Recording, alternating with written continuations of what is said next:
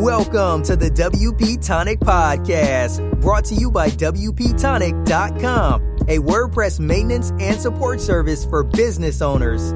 We talk to the leaders in WordPress, business, and online marketing communities, bringing you insights on how to grow your business and achieve success. Now, here's the hosts of WP Tonic, Jonathan Denwood and John Locke. Welcome to WP Tonic, episode 195. Today we've got the immense pleasure of having as our guest, Bill Gadlis from Imagine. Bill, for those in the audience that don't know you, could you tell us a little bit about yourself and what you do? Sure. So I am, as you said, I'm president and co-founder of Imagine. Imagine is a full-service digital agency. Obviously, we work with WordPress. That's why we're here today on your podcast. We're based in the Boston region. We have another office down in South Florida, which is where I normally reside. I'm actually up in our Boston headquarters here today that you might see a little bit behind me, sitting in one of our conference rooms. We are just around 50 people. We do websites. As I mentioned on WordPress, we do a lot of digital marketing, from SEO to paid advertising to social media consulting. We do a ton of web maintenance support. Pretty focused. I know it's one of the things that we'll probably touch upon here, John, today. Pretty focused in terms of who we do all that for. We have a handful of target niche industries that we work with. And we can, I'll get into that in more detail as we start talking here. But that's generally who we've been around for 20 years. That's another interesting note. We're pretty old for this business. We got in right around when it all started. No, and it was a great time. And that leads into our first question. Just want to ask you, how did you first get started doing websites, and how did you land your very first clients? Yeah. So I'm going to go way back here. I was, so back in the early 90s, just, again, I feel like I'm dating myself here, but I guess that's inevitable. So I was a college dropout, kind of a jack of all trades marketing guy. Back then, obviously kind of pre-web, I was somewhat of an advertising and direct mail independent marketer, doing a variety of things for various clients, small manufacturers, local businesses, kind of doing whatever they needed. I kind of became a quasi designer by default. I was always pretty good at writing. I studied all the advertising greats. So I was a marketer, still am, not really a technical guy. So I was doing a variety of those things for a whole bunch of clients. And my co-founder here at Imagine, we were not partners at the time, but we were doing business together. Brett Cohen, he's my co-founder. He was similar to me in terms of same model. He was an independent marketer, did a variety of things for clients.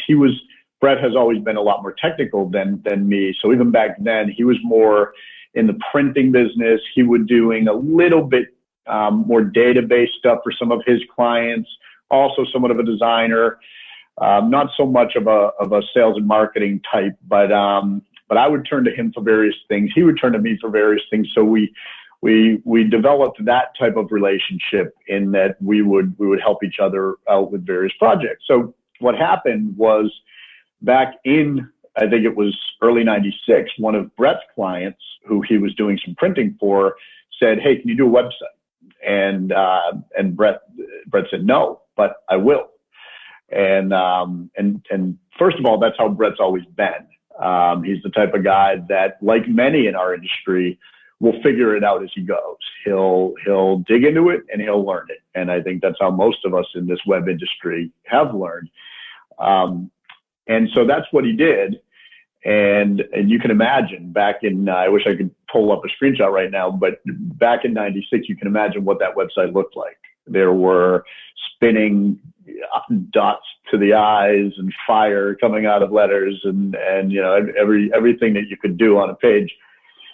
And, so he built a site. He called me up and he said, "Hey, Bill, I think this is something that you should look at because I think this is going to be something." And obviously has become something, this web thing.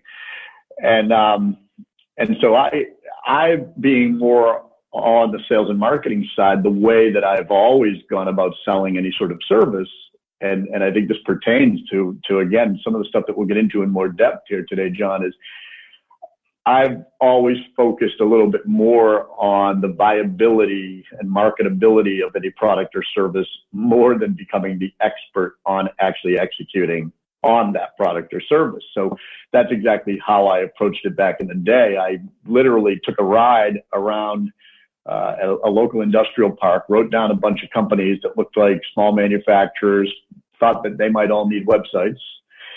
Because no one had websites back then. So it was, in a way, it was an easy pitch. So I went home after writing down the names of all of these businesses, because one other, I think, interesting, important note is neither Brett or I really had a dime to our name. So we're basically a couple of broke college dropouts doing whatever we could to make a dime, pay our bills. And so I couldn't buy a list. I couldn't do this in any sort of sophisticated way. So wrote down all these companies that I drove around looking at. Next morning, called each of them just to ask who the appropriate contact name would be at each of these companies who would make decisions around their marketing. In many cases, it was the owner, the founder, the CEO, because these were small businesses. Put together a direct mail letter because, again, that's what I had come from. That's what I knew. And interestingly, there was a very easy mail merge to do at this time. Nobody even had domain names. So this is how far back we go. So I mail merged right in the letter, a brief note at the top of the letter written in brush script, handwritten font, something along the lines of, "Hey, John, I looked up and noticed that whatever.com domain is available for purchase. I think that you should call me and have me reserve this for you before someone else takes it." And then wrote a little bit about websites, and that was my letter. So from this one batch of letters that was like maybe 40 companies, I think I got like 10 phone calls of people that wanted me to register their domain. 10 doesn't sound like a lot, but out of 40, that's a very high response rate in marketing. So it was very easy to get response to something that was on the verge of becoming so hot, was piquing a lot of curiosity. Everybody knew they needed to at least explore this thing. So I got like 10 calls. Then I think I set up a couple of meetings from that and realized that 10 wasn't enough. And I need to do something with the other 30 or 40 that didn't call me. So I picked up the phone and called them. And for those who didn't answer and who I had to leave a voicemail for, I think I called them 3 or 4 times over a period of 3 or 4 weeks. Ended up with a handful more meetings from that effort. So went out there. And the reason I'm going into such detail is that's also going to pertain to a lot of the ways we have continued to do a lot of sales and marketing here at Imagine over the years, even today as we speak. But so from those efforts, I went out on the road and met these companies and sold them websites, not having a clue what I was talking about when it came to websites. All I could really tell them is you need to have one. It should look good, and I can do it for you. With no portfolio to show, I couldn't even explain to them what HTML meant at the time, or stood for. But it was that easy. So I went out and sold a few of those websites, probably ranging anywhere from $800 to a couple $1,000s a piece. And I was on my way. Then I had to turn to, so as I mentioned, Brett, my co-founder, a lot more technical than I am, had already been diving in with a few of his clients, and he helped me put the websites together. I was continuing out there selling some more of them. I kind of, as I mentioned, I became somewhat of a quasi designer. So I was putting together some of the graphics. He would build the sites for me. We would split the money. We weren't real partners, but that's how things got going. Within 6 months, we were officially partners. We had formed a company name and had both scrapped everything else that we had been doing in terms of all the offline marketing for our clients, printing and everything else. And we were officially in the web business. And that was back in 96. That's an amazing story. And one thing that really strikes me about this that perhaps is missing from a lot of web agencies today is you were really proactive about going out and getting clients. You started with direct mail, and then for those people that didn't respond, and by the way, 25% is an awesome response. That's huge. Yeah. But you picked up the phone, you called people, and that leads into the next question is how important is marketing and sales to the overall financial health of a web agency? Yeah. So I might be biased because that's who I am. I'm a sales and marketing guy. It's almost all I know. But put on the hat of an agency owner, I can't imagine not being obsessed about that particular component every single day, 24/7. 5 minutes before we hopped on here together, I had been sitting in this very room for an hour talking to our director of business development about the things we're doing to generate more leads right now and tweaking certain things. And because we're undergoing a significant shift in how we're doing that as we speak, and I can get into tactics a little bit later, but in terms of its importance, it's everything. I mean, and even though I referred to Brett as more on the technical side, we do share that mentality. We have always considered Imagine more of a sales and marketing organization than anything else. We think about it, we strategize on it, we execute on it, not always successfully. It's a perpetual testing process to determine what works, what doesn't work, how we can get more conversations with more of the right prospective clients, and how we can close more of them. I will share some of that with you here today if we go there. But I'll never claim to know it all because we're literally figuring it out every single day of our career. But once again, I'll say, I believe it is the single most important reason for any level of success that we've had here, starting with, as I just explained to you from day one, how we got our very first client, and even through today. It's a very strong focus here. And I think that, especially being out there as you are in the WordPress community, I've spoken at a lot of WordCamps. We're pretty involved in the community. So I've talked to a lot of people, whether they're independents or whether they're owners of small agencies. I think there's not enough focus on it. And it's been really cool meeting so many people in the community and talking about a lot of the sales and marketing strategies and hearing them, the feedback that they really want to step up their game when it comes to that and want to learn how to get more clients. And so I think there's not enough focus on it in a typical agency, but the encouraging thing is that so many owners realize they do need to be better at it. And hopefully conversations like we're having here today can even help with a little bit of that. No, definitely. I think it's a conversation that needs to be had, and especially in the context of WordCamps and in the WordPress community especially. I think there's my personal opinion, there's an overemphasis on the technical knowledge and an underemphasis on the business and marketing aspect of it. For sure. And at the end of the day, it comes down to what good, and I don't want to downplay the technical knowledge. You've got to be great at this stuff, and you've got to be more valuable than your competitor. But it doesn't mean a thing if you can't demonstrate that value to a prospective client via some sort of sales and marketing effort. Well, that's very true. If you're not doing it for yourself, how can you sell it to someone else? Exactly. One of the things that I've heard you talk about a lot when we were talking about getting more clients and pulling people into your sales funnel is I've heard you say plenty of times that your portfolio in the early days was your most valuable asset.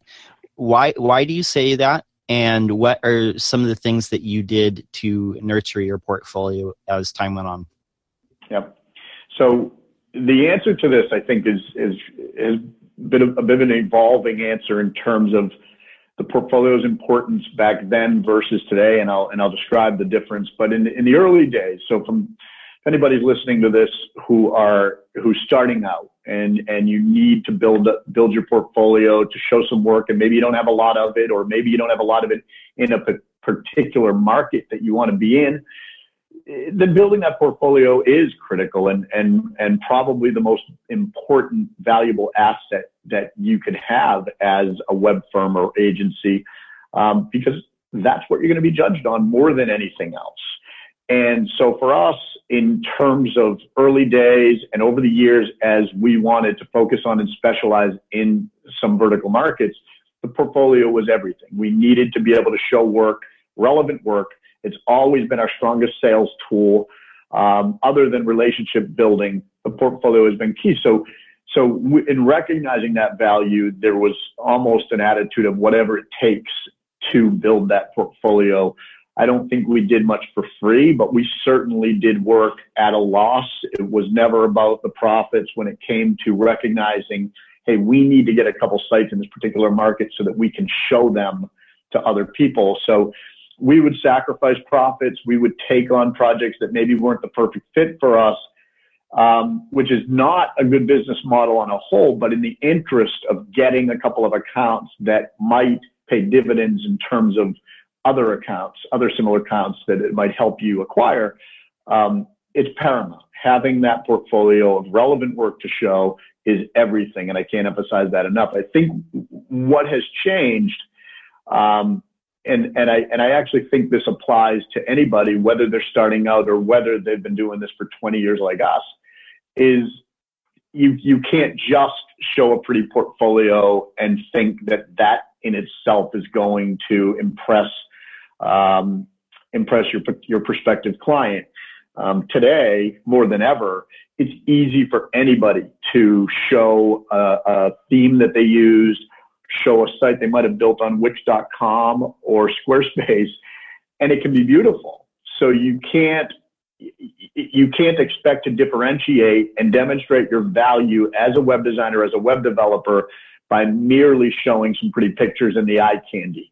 It's critical. It's a critical component to the sale, but you need to do a lot more in terms of demonstrating how exactly you brought value to that client and how you arrived at that finished product, maybe showing even the process along the way, building client stories. What was this particular client's problem that they came to us to solve, and what was the process we went through with them, maybe from wireframes to a sitemap, to initial design comps, to the finished product, to how the project went along the way in terms of project management and how you might have held their hands through the project, to even some of the results that came out of the finished product. I think that the portfolio today has to be that deep in terms of detail versus just showing pretty pictures. And that's kind of been the change for us. I'm really glad you said that. I mean, over time, there's been agencies that I've seen case studies in their portfolios. Tian & Lex was a good example when they were still around, where they had these really detailed stories of not only what problem they were trying to solve, but the whole process for solving it, and the final outcome. And they told like the whole story of how they helped that client. It took them on a whole journey. It's key today, because as you know, as we all know who are doing websites, you could throw a stone and hit another web designer anywhere you are. So you've really got to differentiate and demonstrate your value and not just be a commodity player like everybody else that's building websites. I love how you said that too. And that's something that was on my mind too, because as you said, when you started in the 90s, web design was still new. Now we not only have a lot of people doing it, and coding is, you can learn to do it in a variety of different ways, but you have all these wonderful tools, you have themes, you have plugins that you can use. So my question to you is how are freelancers and smaller agencies limiting their earning potential? Is it by not differentiating? And what can they do to get to the bigger clients? Yeah, it's a great question, and one that I think is very important because yes, there's no doubt that whether it's an independent, a freelancer, a small firm, a big firm, I think on a whole, people in this industry are undervaluing themselves and as a result, under earning. And it's not all about the money. This isn't about greed. This isn't necessarily about building wealth or building big agencies and driving Ferraris. It's about the fact that life is expensive. Things like healthcare and rents and mortgages and food and gas cost a lot of money. And so it's important to maximize your earnings. And whatever that means for any individuals obviously will vary greatly, but you don't want to undersell yourself. You're doing this to support your lifestyle and the essentials and the things that you want to be able to do and have. And it's important to first recognize that earning money is not a bad thing. I think that that's step one, and I'm going to get into some more specifics with regard to the earnings. But step one is you can't feel guilty for this. I remember at one of the talks that I did, someone in the audience who I've actually become pretty friendly with and had a chance to discuss this in more detail. But one of the questions that was asked after my talk was over, she said, "Do you feel guilty about charging whatever numbers I had been throwing out? Maybe it was $30, $40, $50, $100,000 for WordPress because it's free." And that attitude was very telling. And it was indicative to me of what a lot of people in this industry might feel. We're not selling WordPress. We're using WordPress. We're selling our value as talented, intelligent consultants. I hate that word. Call them strategists who are providing value to our clients that they can't provide themselves. That's what we're doing. And the worth of that is, it's somewhat subjective. It varies by project size. It varies by client size. It varies by staff size, in my case. But, there's value that you're delivering that is not WordPress, and you should be paid what the value of that product or service is worth to that client. And it's usually more than what you're currently charging. And I can say vastly that from the people that I meet out at WordCamps and various other conferences, that's the case almost across the board, that almost everybody I meet could be charging anywhere from 20% to 10,000% more than what they're currently charging for these services. And I think it's, when we all start out in this business, including the story that I started this with, we go after what we're comfortable with. We go after small businesses who, for one, we know we're comfortable and confident talking to. We also know that if you're a freelancer or you're a one-person shop or a two-person shop, you also have to kind of recognize what types of companies are more likely to contract to somebody at my level and my size. So obviously we all start out targeting smaller clients, smaller projects, and that's fine. But I think that you need to quickly recognize your skills, your value, and where and how you can move up the food chain and ultimately get paid more for what you do. And that's a combination of doing bigger, harder stuff, which obviously comes with bigger price tag, but also in many cases comes with merely charging more for what you're already doing. And I tell a story in one of the talks that I do where we had been charging next to nothing for a lot of the websites that we were doing back in the early 2000s. And one of the big conferences in this industry back then was put on by CNET. It was Builder.com, and they held it in New Orleans every year. And Brett and I went to that a couple of years in a row, and all we heard at these conferences was how little we were charging. We heard the numbers everybody was throwing around, and we were saying, what the hell are we doing? We're making nothing. And these people whose stuff isn't even as good as ours are throwing around these astronomical numbers. We got back from one of those conferences and literally scratched out the pricing on some of the proposals that we had going out and added a 0 just as a test, and we got the deals. So, it's not always going to be that easy. In many cases, as you increase your pricing, you do have to move up the food chain a bit in terms of the type of client you're approaching, maybe sell bigger projects. But in certain cases, you can literally just increase your pricing as long as you can demonstrate value and educate the prospect on why they need to spend that money. And in practically every case where we've ever increased our pricing, we've also increased our sales and increased our close rate. So I think it's a very important point that you bring up, and I think practically everybody that I meet in this industry can be charging more and should be charging more and not feel guilty about it. No, I think that's a great point. And I think that's something perhaps especially in the WordPress community that people struggle with is I think a lot of people take their pricing by looking to the left and looking to the right and seeing what their contemporaries are charging instead of looking at the wider world ecosystem of web design and looking at what people who don't feel guilty about getting compensated for the value that they're providing charge. So a question, I know this wasn't on our list, but one thing that I want to ask is when it comes to having a value conversation or determining the value that a web project is going to have for a client, how does that happen? Yeah, so I think we all need to, and this can be a little bit of a challenging task.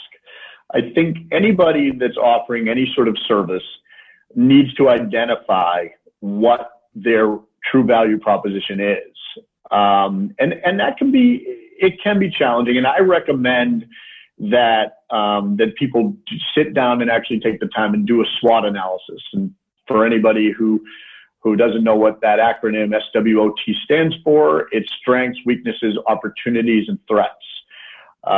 Typical kind of college term. Not that I learned it there, because I didn't go for very long. But it's actually a really valuable exercise if you sit down and identify the market around you, and then determine where you fit within the marketplace.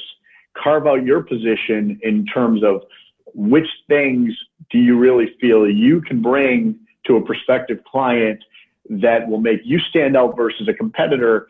And you have to do this because, again, in this commoditized world of building websites, by merely having nice designs or by merely being a strong WordPress developer, it's not enough. There's, like I said, you could throw a stone and find somebody else who has that same exact value proposition. So it's hard for me to give many examples of what's going to make that particular individual strong.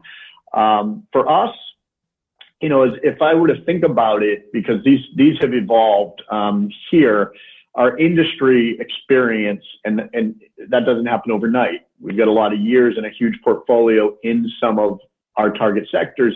That's always been an enormous part of our value proposition, is the fact that we have so much relevant experience that isn't just boasting about that, but will directly translate into value for you, client, because we know your industry, because we have a head start with understanding what you are, what you do, how your market speaks, what types of things they would want with regard to website digital marketing. That's always been a big part of our value proposition. Now, again, with us having been doing this for so long, another thing that we can kind of boast about is we have lifelong relationships. We've got clients that have literally been with us for 20 years. We're in an industry where there are a lot of quick hitters and there's a lot of fly-by-nighters, and we can proudly stand on some of these long relationships. So some of the examples that I'm using here might not be all that relevant for somebody else, but there's always something. There's something that you can, and it's not always going to be unique. You you have to sometimes get creative with determining a differentiating value proposition. I know that one time I remember learning about an ad campaign that one of the soda companies did back in like the 70s or 80s, and they said in an ad campaign, we sterilize our bottles. Okay, well, it turns out the FDA requires that, and everybody has to sterilize their bottles, obviously, before you're packaging a product to go out to the masses with soda in it.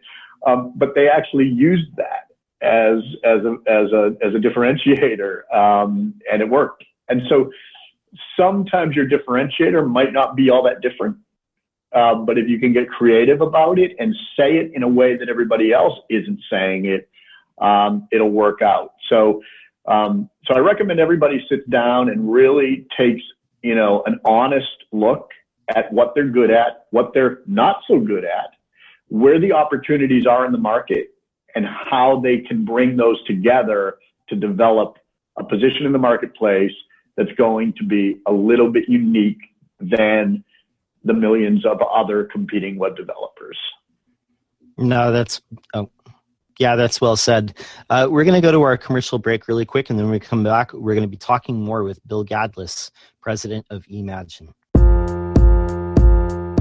Do you want to spend more time making money online? Then use WP Tonic as your trusted WordPress developer partner. They will keep your WordPress website secure and up to date so you can concentrate on the things that make you money. Examples of WP Tonic's client services are landing pages, page layouts, widgets, updates, and modifications. WP Tonic is well known and trusted in the WordPress community. They stand behind their work with full, no question asked, 30-day money-back guarantee. So don't delay. Sign up with WP Tonic today. That's WP-Tonic.com. Just like the podcast. We're coming back from the break, and we're talking with Bill Gadlis. One thing that we were talking about just a second ago is having a unique value proposition.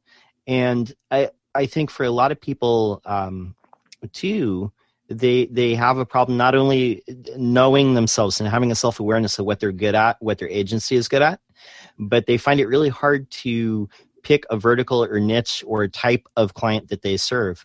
And Blair Enns calls this the hard decision in the Win Without Pitching manifesto. Why do you think that so many generalist firms have that fear of picking a specific vertical or type of client that they're trying to find?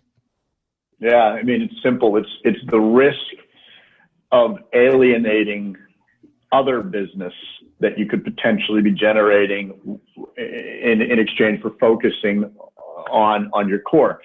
And I get it. So some of our example markets that we've focused here at eMagin is we're really strong in healthcare. And healthcare for us means everything from biotech to pharmaceutical companies, medical devices, hospitals, insurance, health IT. I probably left a couple out of there, but it's a broad market.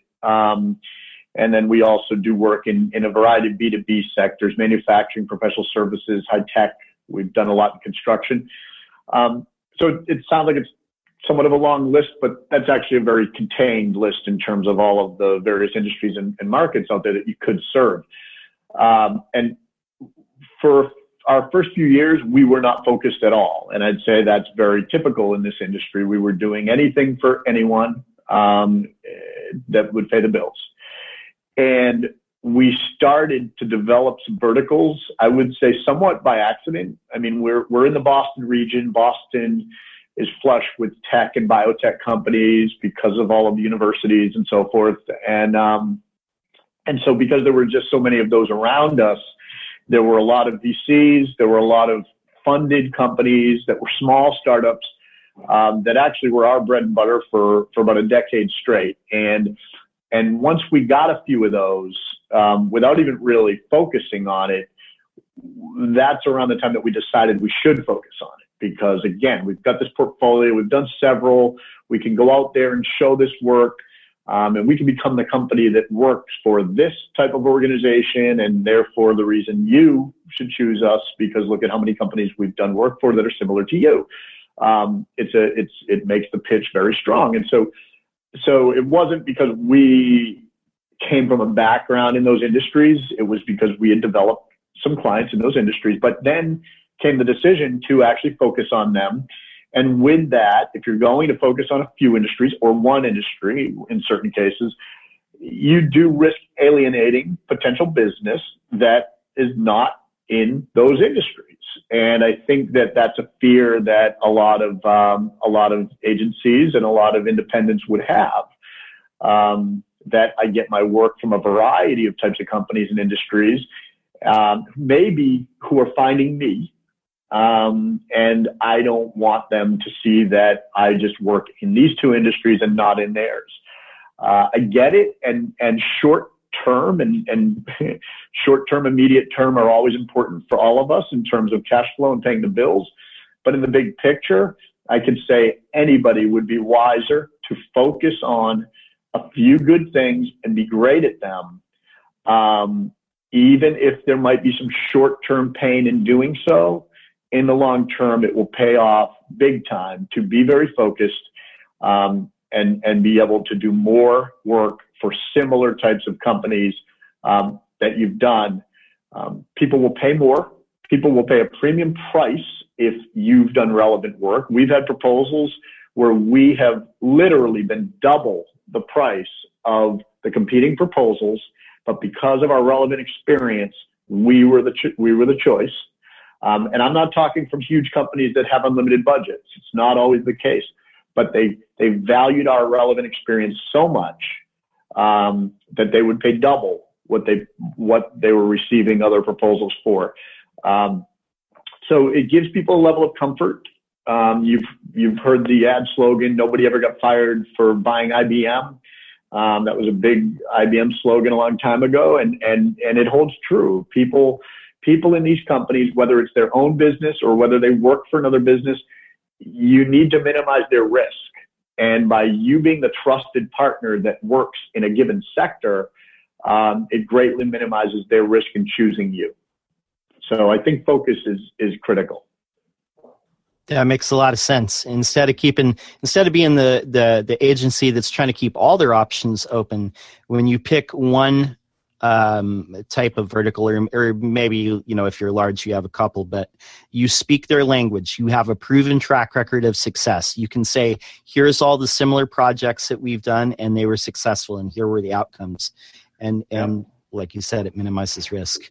When it comes to getting new clients and stuff like that, we've heard a lot about inbound marketing, content marketing. Have you guys found success with that? And what are some other types of marketing that people should be considering as an agency?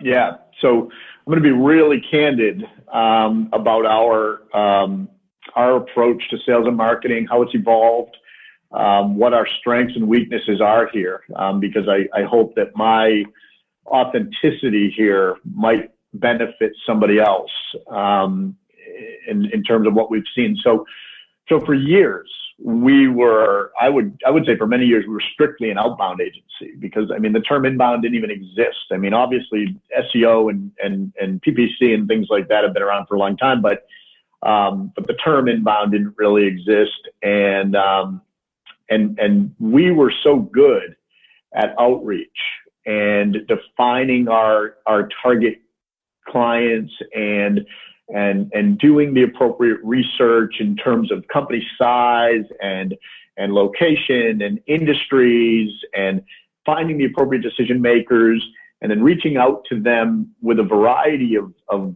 tactics, from direct mail to relentless cold calling to cold emailing. For many, many years, that's how we generated the vast majority of our business. Over the past few years, that's changed. And it's changed because it's become less effective. And there's just a new paradigm in B2B sales and marketing. The buyer today is more empowered than ever to seek out options for a problem that they have and that they need to solve. And with that, we definitely have found that although we will never, ever completely eliminate the outbound efforts here. As we speak, I've got people on the phone calling prospective clients. It's definitely morphed a lot more into a holistic mix of inbound tactics, outbound tactics, and the lines are blurred between those. So what I mean is, so a recent development here is we've signed on with HubSpot's entire suite. And their suite consists of, primarily for us, it's their marketing automation tool. That was the major investment for us. It's a really robust, powerful tool that HubSpot has that's going to allow us to do a lot of highly targeted, persona-driven marketing, and very trackable. So we'll be able to measure, tweak, test. So we've got the tool in place. I think the tool is less important than the actual tactics that we're going to be utilizing that tool for. But that's going to be, the HubSpot tool is going to allow us to do some very targeted emailing. We will continue to follow up and mix that emailing with calling. We're creating a ton of content to put on our blog. We're creating some long form content in terms of ebooks, white papers, webinars, which is all fall under, I would say, the content marketing inbound category. But, you know, where I mean the lines are blurred is email and outbound or an inbound tactic. I mean, we're using HubSpot's tool, which they consider to be inbound. To me, email is outbound. We're reaching out with email and phone calls. I don't think that's inbound. But the point is, I think that inbound, outbound, all the tactics, anything that you can employ that has proven to be effective for others, because it takes a long time to prove it for yourself. So study, listen to people like me who's doing it, read from some of the experts, subscribe to a lot of blogs and feeds, people who are talking about this stuff, and employ some of the tactics that you hear work. So for us today, as we sit here, our mix really consists of, we've defined the various personas at our target clients. Okay. So that's not just defining industries, but who are the various decision makers and cheerleaders that we might want to speak to in those companies. So it could be everyone from the CEO to the VP of marketing to the director of marketing. Depending on the size of the organization you're talking to, there might be anywhere from 1 to 10 people you would contact within that company. So yeah, sure. In giant companies, they might have a marketing department of 20, 30 people. We don't really target companies that big, but we're targeting companies that are big enough where we at least want to be in the ear of the CEO, the CFO, anybody in marketing, VP, director, marketing manager, webmaster, head of digital marketing. There's a variety of titles. IT plays a major role in the decision, in certain cases, unfortunately, because it can be a little bit difficult to convince them in terms of using the platform of your preference. But IT plays a role, and we have to accept that, and we need to speak to them. And anybody else that's relevant to these decisions. We're actually putting people in sales into our personas, because we think even they might play a role in terms of decisions related to the website. So we're defining those personas. We're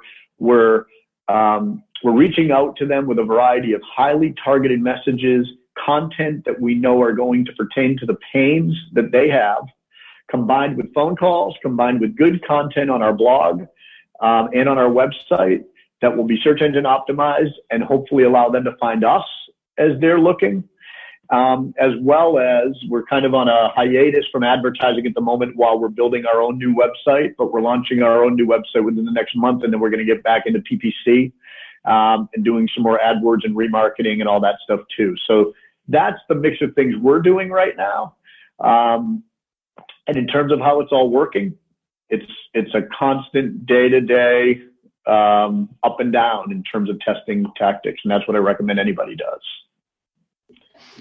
I really love how you guys approach that, because I think there's too much, sometimes we rely too much on like just one channel, like whether it's social or email or whatever. But you guys you're saying like, hey, we're going to do everything, inbound, outbound, all these things. We just got to be everywhere, because I think a lot of it is the repetition. It is. One thing that I wanted to ask you too, and we were talking about B2B sales, and this happens a lot. Like, say if there's a solo consultant, a small agency, as they move from the smaller fish into the bigger fish, is that something that throws people off? Is how long the sales cycles tend to get? Can be, for sure. But it varies. I think it's interesting in that. So as an example, we've done a lot of targeting to hospitals, and we have a few clients who are hospitals. They're the types of organizations that, because everything is done by committee, and I mean by big committee, from boards to a lot of meetings among executives down to the marketing team. Some of these meetings only happen on a quarterly basis. A sales cycle with a hospital, and I don't mean the marketing cycle. I mean, we might be nurturing and engaging a hospital for a number of years before they actually speak to us. But I mean, from the time they have actually decided they're going to do a project through signature of contract can literally take a year because of the red tape that they have to go through. So with that particular type of organization, it can be pretty cumbersome and take a long time. But on the other hand, I mean, we could work with a real corporate giant. So for instance, we have, I probably shouldn't mention names, but we have clients who are divisions of Fortune 500 companies. We can, if they have a pressing need and we happen to be talking to them at the right moment, whether it's from them finding us or us reaching out to them and getting lucky that it was the right time, they could turn around a contract and a check within 30 days. So I think, yeah, there's the perception. And I think in general, other than when there's a rush project and they need to make a decision quickly, you will see longer sales cycles the more you move up. And that can be challenging in terms of managing cash flow. We've definitely seen that, and we've had to accept the terms of our bigger clients, even though it's difficult to do sometimes and we don't really want to. I mean, a typical client for us on the smaller side, payments are due pretty much when we invoice, and they can turn a check around that quickly. And but as you get into and we don't work, this is not the norm for us, but as you get into some of the really big multi-billion-dollar corporations, they will dictate terms that could be 90 to 120 days from invoice in certain cases. Very, very, I think, difficult to accept those terms, especially when you're small. And we've had a hard time with it too. But, you know, hopefully balancing that out with some of your small clients paying quickly while it's worth it to get that business from the bigger account. I will say this. I will say, as you get into bigger companies, oftentimes their ability to pay quicker is more real than they would lead you to believe. Until you're into the multi-billion-dollar big corporations, most companies can turn around payments and checks pretty quickly. They might start by telling you that we only run checks every 30, 60, or 90 days, which is just not true. Electric companies and utilities companies aren't going to accept those terms. They cut checks a lot more often than that. So it's worth pushing back to the extent that you're comfortable with. And in certain cases, you will be able to negotiate better terms than they will initially present to you. No, that's really great. That's great insight. And one of the things that I wanted to ask you, and you touched on it a little bit here, is when you're growing an agency, say if you're starting small, you're moving up, you're going from like a couple of people to, 5 or 10 people, or even bigger, from 10 to 50 people. Sure. What are the challenges that you face to stay solvent as an agency? And then what are things that people should prepare for as they make that jump? Yeah. I mean, cash flow management is I would say the biggest challenge in our business, because, you could be showing a certain number of projects that you've booked in your accounting system or however you manage it on a spreadsheet, and the contracts that you have outstanding and all the money that you're going to be collecting from clients over the next year from the projects you're doing But oftentimes that doesn't mean a lot to what your bank account looks like today. So managing cash flow is probably the trickiest component in terms of finances when it comes to this business. And, I think that one of the ways that we've overcome that as best as possible is just through balance. As I said, we work with some big companies. We aspire to do bigger projects all the time, but still manage to do our smaller projects where they're moving along faster. The clients are paying faster. The project duration is smaller, and balancing that out. So I think managing the growth, doing some of the things that I talked about here, which is growing, which is getting bigger money for bigger projects, but knowing where your cash is going to come from tomorrow, I think is really just knowing what your reality is and not abandoning that while we all need to keep the lights on. I also think one of the really important things that we've done here, and I'll attribute a lot of this to Brett in the early days, is we've had a good recurring revenue base.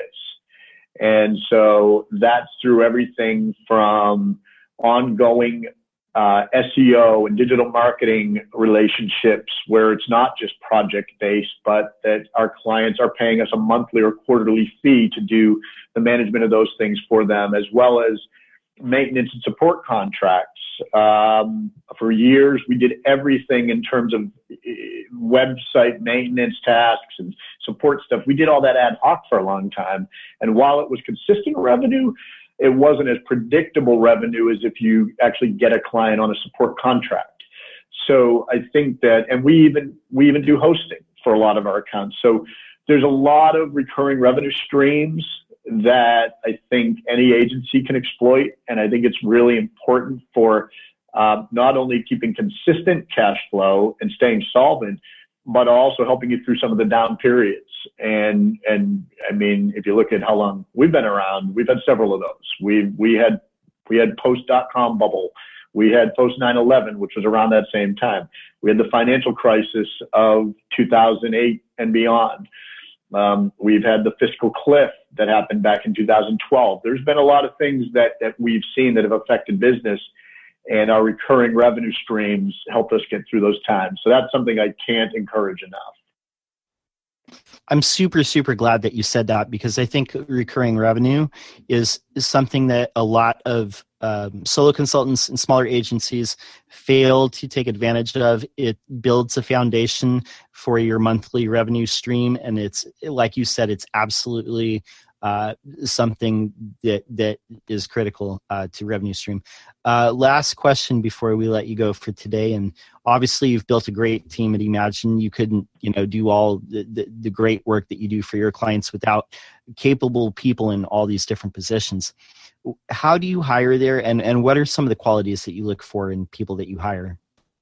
Yeah, it's a great question, and I think it could be somewhat subjective. And I think even if Brett and I were sitting here right now, we might answer this a little bit differently. I've always focused on hiring good people, probably a little bit more on hiring the most talented or the most technical savvy people. And that's not to downplay the talent we have here. We have immensely talented, intelligent people who we're very fortunate to have.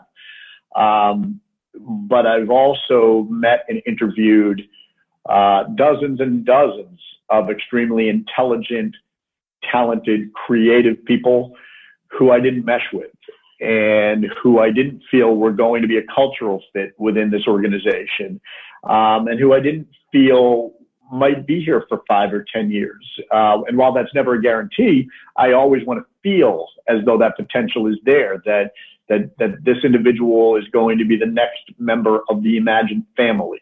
And we literally do have a lot of those relationships here. And it would be unrealistic to think that we can only hire that way, and that we can only hire people that we want to hang out and have a drink with after work. I don't think that should really be the basis. but you do really need to like the people that you're working with. And so whether that's hiring employees, whether that's a contractor, whether that's a partnering relationship, I've always put that first. Obviously, they need to know what they're doing. They need the skill set. They need to be able to do the job that you're hiring them for. But I personally put a big emphasis on good people. And that's been my number one philosophy. Now, it's not that Brett, my partner, would disagree with that at all, but Brett puts a lot of emphasis on hiring the best people for the job.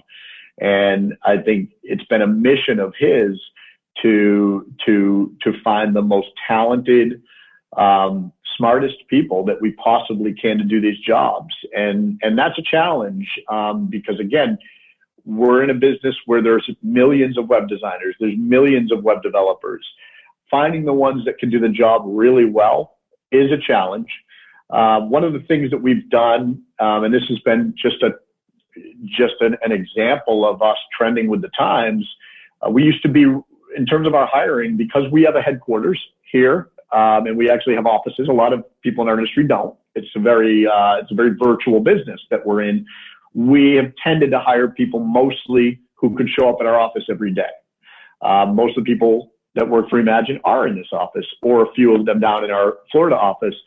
But we recognize the need to hire a few more remote employees because the odds of us finding the best person for each position who happen to be located within a 15 or 20 mile radius of one of our offices is low. There's going to be people out there who can do the job very well and who might not be within driving distance to our office. They might be many states away or across the country.